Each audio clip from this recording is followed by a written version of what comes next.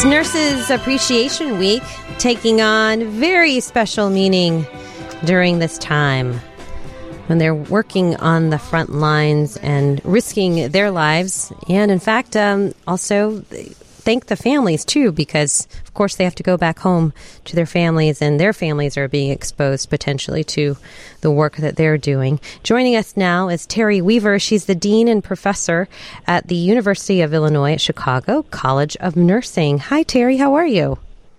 Fine, thank you. Thanks so much for being with us. So first, let's just start off, and can you tell us a little bit about Nurses Appreciation Week? Absolutely, and thanks for the invitation to share that. Well, in 1953, Dorothy Sutherland, who was with the U.S. Department of Health, Education, and Welfare, asked President Eisenhower to establish a Nurses' Day for October. But it wasn't until in the 1970s that actually Congress passed the National Nurses Week. And that was because in 1974, the International Council of Nurses proclaimed that May 12th, which is the birthday of Florence Nightingale, be the International Nurses Day. So that's how it was established. Wow, that's incredible. And of course, I think this is a special anniversary for Florence Nightingale as well, right? That's right. This has been proclaimed by the World Health Organization as the year of the nurse and midwife, because this is the 200th anniversary of the birth of Florence Nightingale, which essentially founded nursing. Wow. You know what? I found this interesting article that said, wondering how Florence Nightingale would have tackled COVID-19. Yes, well, as you know, she was instrumental in attending to the wounded during the Crimean War, but she faced the same kind of problems that exist today, which was a lack of supplies, rampant infection, and limited help. But she had the same kind of dedication, innovation, and compassion that we see in our nurses today. But what is little known about Florence Nightingale, who established the first School of Nursing in London, was that she actually was a pioneer in the field of statistics and the presentation of data. She loved math, and so I think today she would be fascinated by the way we are presenting the curves and the flattening of the curve graphics that we see on TV and in the paper. Wow, Terri, that's fascinating. Speaking with Terri Weaver, she's a dean and a professor at University of Illinois at Chicago College of Nursing. So, Terri, it's a special calling to become a nurse. Can you talk about the type of person that it takes to become a nurse? Well, obviously, these are individuals who will do whatever it takes to promote health for individuals. They are highly dedicated.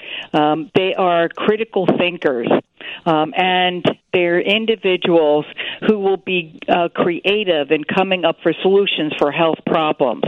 They're individuals who really embrace science and technology, as well as having a high degree of compassion and selflessness in the care that they provide. The thing that I find interesting is there's no job too small, there's no job too big or complicated, and there seems to be a lot of emotional work that's involved with being a nurse, a lot of caretaking that has nothing almost to do with medicine at times. Well, as you care for someone who's ill, you certainly develop a bond, and I think that because you're at the bedside for most of that person's time in the hospital, you can't help but develop that kind of relationship. And so when they are not doing well, despite all your efforts and the efforts of medicine, it does take an emotional toll. But there's also joy in different ways in helping someone to pass when they're dying, but also when they do recover. And that I think you see on TV with the clapping and the jubilation because of what their efforts have been able to achieve in being able to bring someone from the brink back to health. What have you been hearing from your nurses so far in terms of what they're facing right now? Well, they are physically and emotionally exhausted for sure. but there is an inner drive to keep going because of their dedication to their patients and to the profession.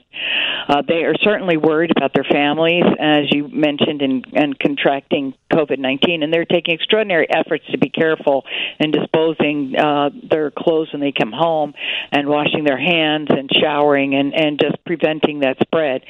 But I know our own faculty at UIC College of Nursing have, even on their time off now, volunteered in the hospital. They're doing telehealth. They're involved in setting up testing stations, and they're doing surveillance, which is remarkable because they don't have to, because they have full-time jobs as faculty. But they know that this is really important to join others in the front line of patient care to make sure that either they relieve other nurses or they provide the direct care themselves. Well, it's been interesting to hear, too, of people that are retired and coming back to help out as well. Absolutely, because I think we understand what nurses are going through, and anything that we can do to help relieve that, as well as to address the pandemic. But, nurses have been doing this back into Florence Nightingale's time. Matter of fact, they were there doing home visits during the 1918 influenza. They were involved in the Ebola outbreak, in the MERS outbreak, and certainly during as I said, during the Spanish flu in 1918. So nurses do not shy away from rolling up their sleeves and making sure that people get the care they need, and to prevent the spread of infection. Well, I think it's fascinating because I think you tend to develop a much more intimate and personal relationship with your nurse because you see a lot more of your nurse than necessarily you would your doctor or your surgeon. That's right. When you spend 8 hours or 12 hours a day with someone for several days, you can't help but develop that, and you get to meet their families, and you not only help that patient through this struggle, and this is what I think is special about nursing, is that we also attend to the family. So we try to reach out and help them.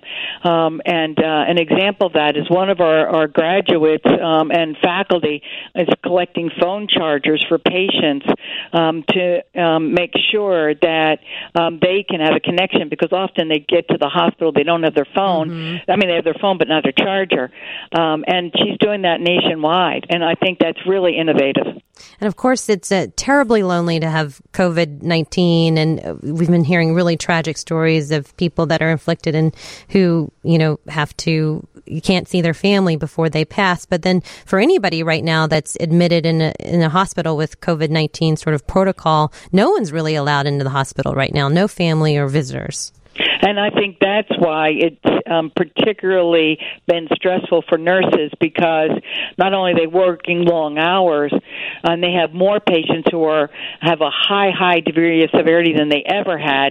They know that there is no one else for that patient but them. Mm-hmm. And they have to give more of themselves than perhaps under normal circumstances where there would be family involved.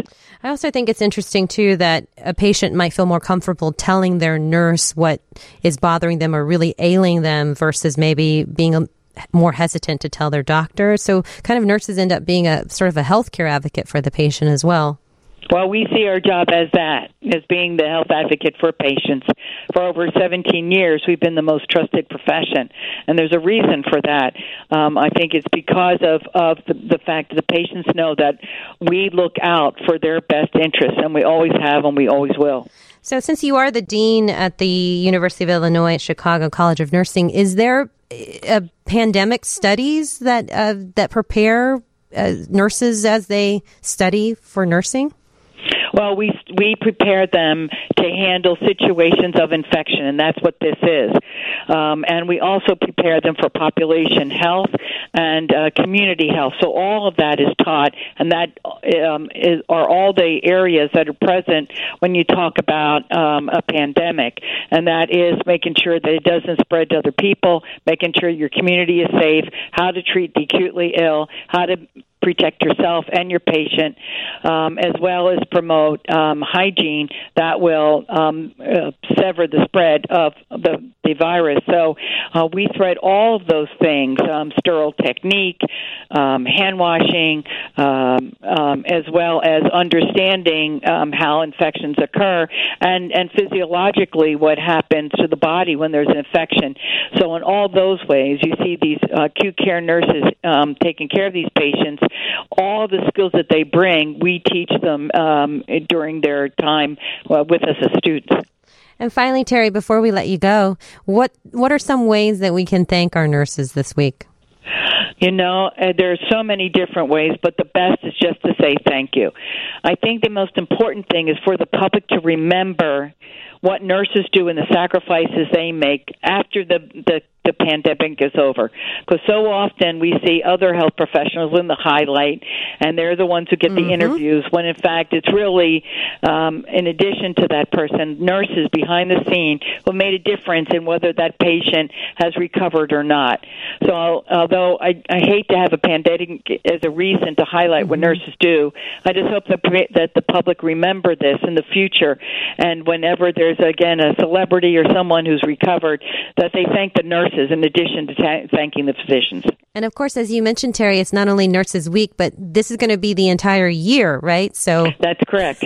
So you can say thank you many times. So we have the whole year to do something nice for a nurse. So that's right, and just anything would be greatly appreciated. Well, thank you so much, Terri, for being with us. That was Terri Weaver, Dean and Professor at the University of Illinois Chicago College of Nursing.